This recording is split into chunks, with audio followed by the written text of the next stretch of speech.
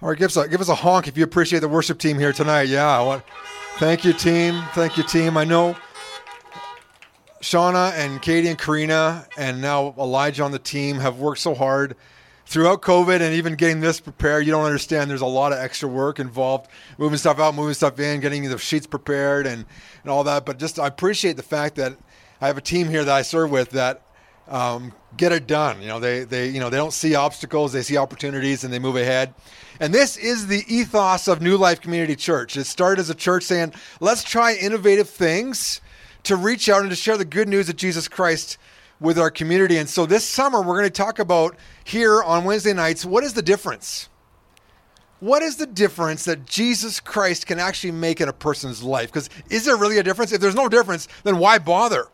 But if there is a difference, then you have to seriously consider what that difference is. And over the summer, I'm going to tell a number of stories and tie it into what the scripture, what we learned from the New Testament about Jesus Christ, from the men who saw him and who wrote down for us an account of his life. We're going to see they give us some clear pictures of Jesus, but I want to just put it into some pictures so you can kind of envision what is the difference that Jesus makes.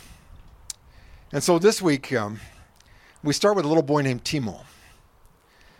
Timo grew up on an island. Now, some of you are thinking island, you're thinking like, pina colada and, lawn chair on the sandy beach. No, this wasn't Timo's island. Timo's island was the garbage dump for the city across the bridge.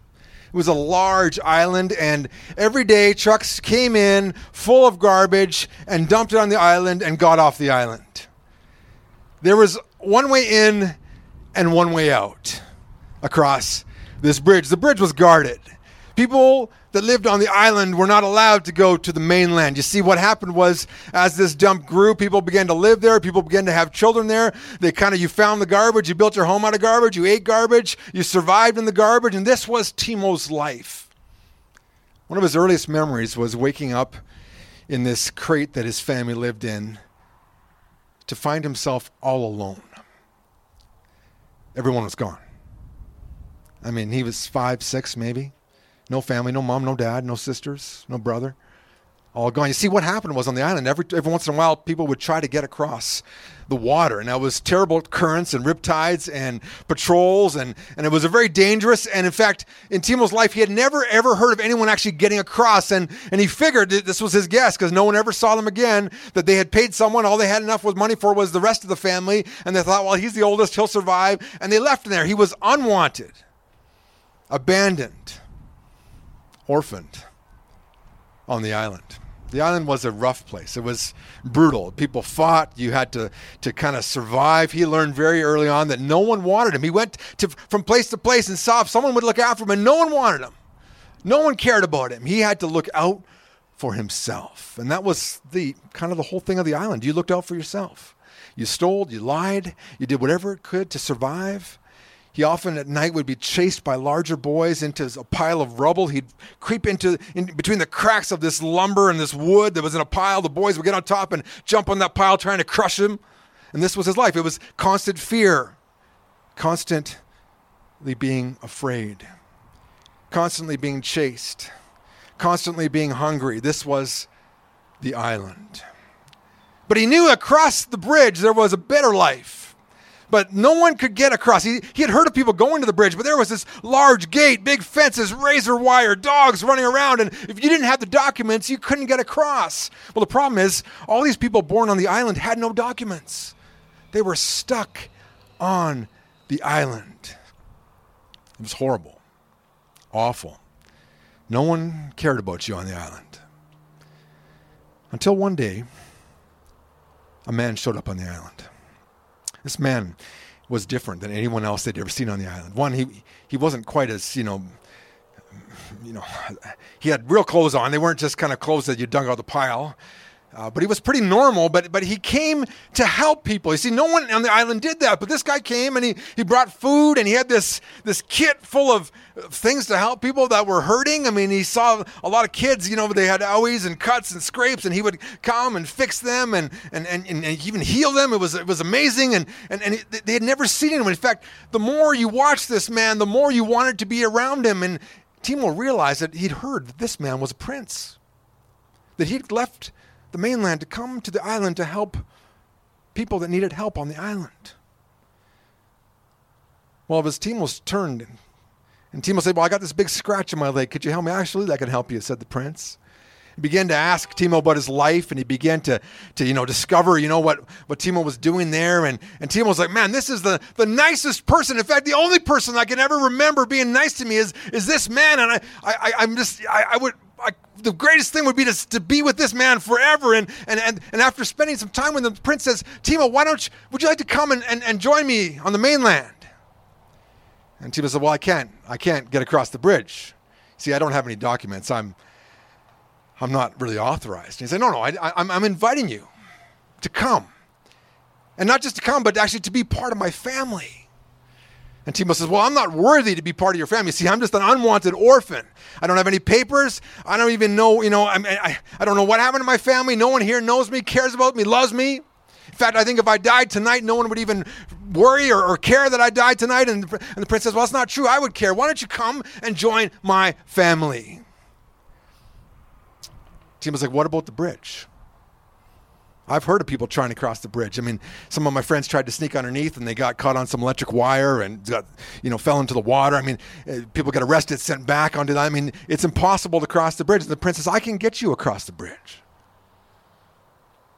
if you come with me. If you believe that I can help you, Timur, and that I'm serious about this offer, I'm inviting you to join my family. But if you join my family, that means you leave this behind. And you fully accept the offer and the invitation that I am giving you to join and be part of our family. It's a big family. And we would love to have you be one of our children. Timur couldn't believe it. No one wanted him. And here the prince was inviting him. So he said, you know what? I believe. I think I trust you that you what you're offering me is real, and I'm willing to go with you. And so they began to move towards the bridge. And of course, everyone kind of got close to the bridge, but not too close because there were big lights, dogs, guns, guards, gates, fences. It was scary. And they were walking right towards all of that. Guards, fully armed, in uniforms, and they're walking right towards the door. And he's wondering what's going to happen. They're going to cock their guns, and who knows what's going to happen. And then, as they got closer, the guards snapped to attention. And they opened the door. And they walked through the first gate. And no one said a thing to him. And Timur couldn't believe it. How did I just get through that gate? And the prince said, come on, let's go. And they went to the next gate, which was the brick gate, which was the big gate with the desk and the dogs and the metal detectors and everything. I mean, it was a scary place. And he's like, oh, now I'm going to get it. Now they're going to lock me up in a room and they're never going to see me again. And they came to the desk and the prince simply said, he's with me. And they opened the door. And Timur and the prince walked through. They got into a vehicle and they began to drive across that bridge. Couldn't believe it. Never ever imagined that not only would he be crossing this bridge, but he would be in a vehicle with a prince crossing the bridge. Along the bridge, there's checkpoints, there's guns, there's dogs, there's lights flashing, and he's just cruising by all of it. It was like being close to the prince gave him a sense of safety and security. Pulled up to this big house on the mainland. A house like he'd never, ever seen. He'd seen kind of scraps of pictures in the garbage dump of both places, but he'd never seen one like this real. I mean, in the yard, there's this green stuff on the ground. Grass. He'd never seen grass growing like that before. And flowers. And no garbage anywhere to be seen. And he gets out of the car and he's got these dirty clothes on, his hair, grime, years of grime are accumulated on his body. And he said to the prince, maybe I should go in the back door. Is there a back door? Is there like a basement door? Is there some other side entrance for your slaves? I mean, I really can't go through the main door. I mean, look at me. And the prince says, no, you're family. We're going through the front door. You're with me. The door opened and there were servants in this vast hallway. And the prince said to the servant, would you please take Timur to the room where the bath is ready? And so we got taken to this room, and there was this big tub, like he had never seen before, with about 8 inches of this bubbly stuff on top. You can almost hear it, kind of sparkling away. And the servant said, you just take off what you're wearing, throw it in this basket, and then after you've washed yourself and dried off, you can put on this robe. Well, what's a robe, he says? Well, it's this garment that you put on. It has a little thing you can tie around your waist after you're done bathing, and then come in here, there'll be some fresh clothes for you here. Fresh clothes? What are those? I mean, you only wore what you could find in the pile when you lived on the island. Rarely did it fit, and rarely was it clean. And so he crawls into this tub. He had never, ever experienced warm water. Warm. Like it actually felt good. And he began to scrub and grime and grease. And dirt began to just ooze out of every pore in his body. He took this stuff and put it in his hair, and it became all buzzy. And then pretty soon he rinsed it out, and he could feel his hair like he had never felt it before. And his skin tone, he never realized just what skin tone he really was until that day, as he sat in the tub. And finally he thought, well, this has been long enough. I should get out. He gets out. He dries off, and he puts on the robe. Oh, it felt so warm and fuzzy. And then he goes into the next room, and there is a pile of clothes. And he picks them up, and he holds them up, and they look actually like they would fit him. So he puts them on, and while they actually fit, they're not too loose, they're not too tight. You didn't need a rope to tie on to hold them around your waist. There were no stains or holes in these clothes, no rips. They were brand new. Oh, he'd seen them in little scraps of paper, but he'd never, ever put one on before. A real brand new pair of pants, a brand new shirt, and then there was socks. Wow. People actually wear these. He put these things on. Well, they felt kind of funny. And then of all things, there were a pair of shoes. No one on the island wore shoes. They just didn't have them. You couldn't find two alike. If you found them, they were ripped, torn, broken. He put on shoes. Oh, they felt kind of funny at first, but then he kind of made his feet feel warm and protected, and they began to walk. He began to walk. And the servant met him in the hallway, says, okay, let's go, Timo. It's time for supper. And he walked into this large dining room filled with people.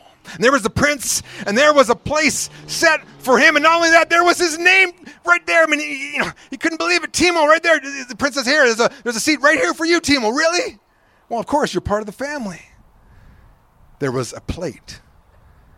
A clean plate. He'd never seen a clean plate before. And these metal things beside the plate. I mean, they didn't use metal things to eat on the island. You just kind of shoved it in before someone else grabbed it. And he would learn this is silverware. It's a fork and a knife and a spoon. And he watched what everyone else did to make sure he did it right because he had never used this stuff before. And then the food began to come out. Food. Would you like some more, Timo? Oh, yeah. Would you like some more? Uh-huh. Yeah. He'd never tasted anything. Hot food. Fresh food for him. And then at the end of the meal, everyone kind of gets quiet. And then they bring and they put right in front of him a cake. A birthday cake. He said, well, what's this? I said, you are a new member of our family, and we are celebrating today that you're here. We're so glad. And everyone began to cheer and to sing. And he just began to cry because he had never, ever known of a thing like a birthday cake. And a birthday cake for him. His name was right on it. Happy birthday, Timo. Welcome to the family. He couldn't believe it. It was like a dream. But it wasn't a dream. It was real. And he thought, I can't believe this is happening. I can't believe that I am here. That I used to be there and now I'm here. You see, Timo was experiencing the difference of belonging to God's family forever. The Apostle John would write in the first century a letter, a gospel about Jesus Christ. And he says in the first chapter, verse 2, but to all who receive him, to those who believe in his name, he gave the right to become the children of God. That if you receive the invitation of the gift that the Son is offering to all of us, You get access. You get VIP access to the king's palace. And not as a guest, not as a stranger, not as a foreign ambassador, as a family member. That's the difference that Jesus makes. Timo was kind of surprised. He said, I just never knew this place existed. And the prince says, yes, I go over to the island all the time and invite people over here. And he's like, well, how come everyone doesn't live here? He says, because some people don't believe it. Don't believe that it's a real offer. And some people are so insistent on getting to the mainland on their own efforts, and none of them are ever successful. The only way across the bridge is if I take you across. I gave you the authority and the permission and the right to cross that bridge. Because you're with me, you got to cross. And because you're with me, you're here today. You're part of my family. Jesus Christ came and died on the cross and rose again so that we can access the kingdom of God forever. But some people like the dump. They think that they like to have a king of their own little pathetic castle. They build little lives with cardboard boxes and discarded refuse, and they step on people all through their lives trying to get ahead, trying to create their own kingdoms. And the Son of God invites all of us who live in that way to join him in a better life. The life with him, in relationship with him, in relationship to the Father, through believing and receiving the Son. John would write later on to a group of churches in this book called 1 John, and he's like, look, see what kind of love the Father has given to us, that we should be called God's children. And that's exactly what we are, he says in 1 John 3, verse 1. That's exactly what we are. We are the children of God. See what amazing love that is. Timo experienced that in the story that I told you. And this is what each of us can experience when we believe and receive Jesus Christ as our Savior. We leave the dump and we enter the castle. We leave the unwanted, the orphaned, the rejected, and we become the loved, the beloved, the precious children of God. Christ died so that each of us could have that potential and that opportunity. And that's what New Life has been about since its very beginning. Sharing that message. That's the difference that Jesus makes. You may feel rejected in life.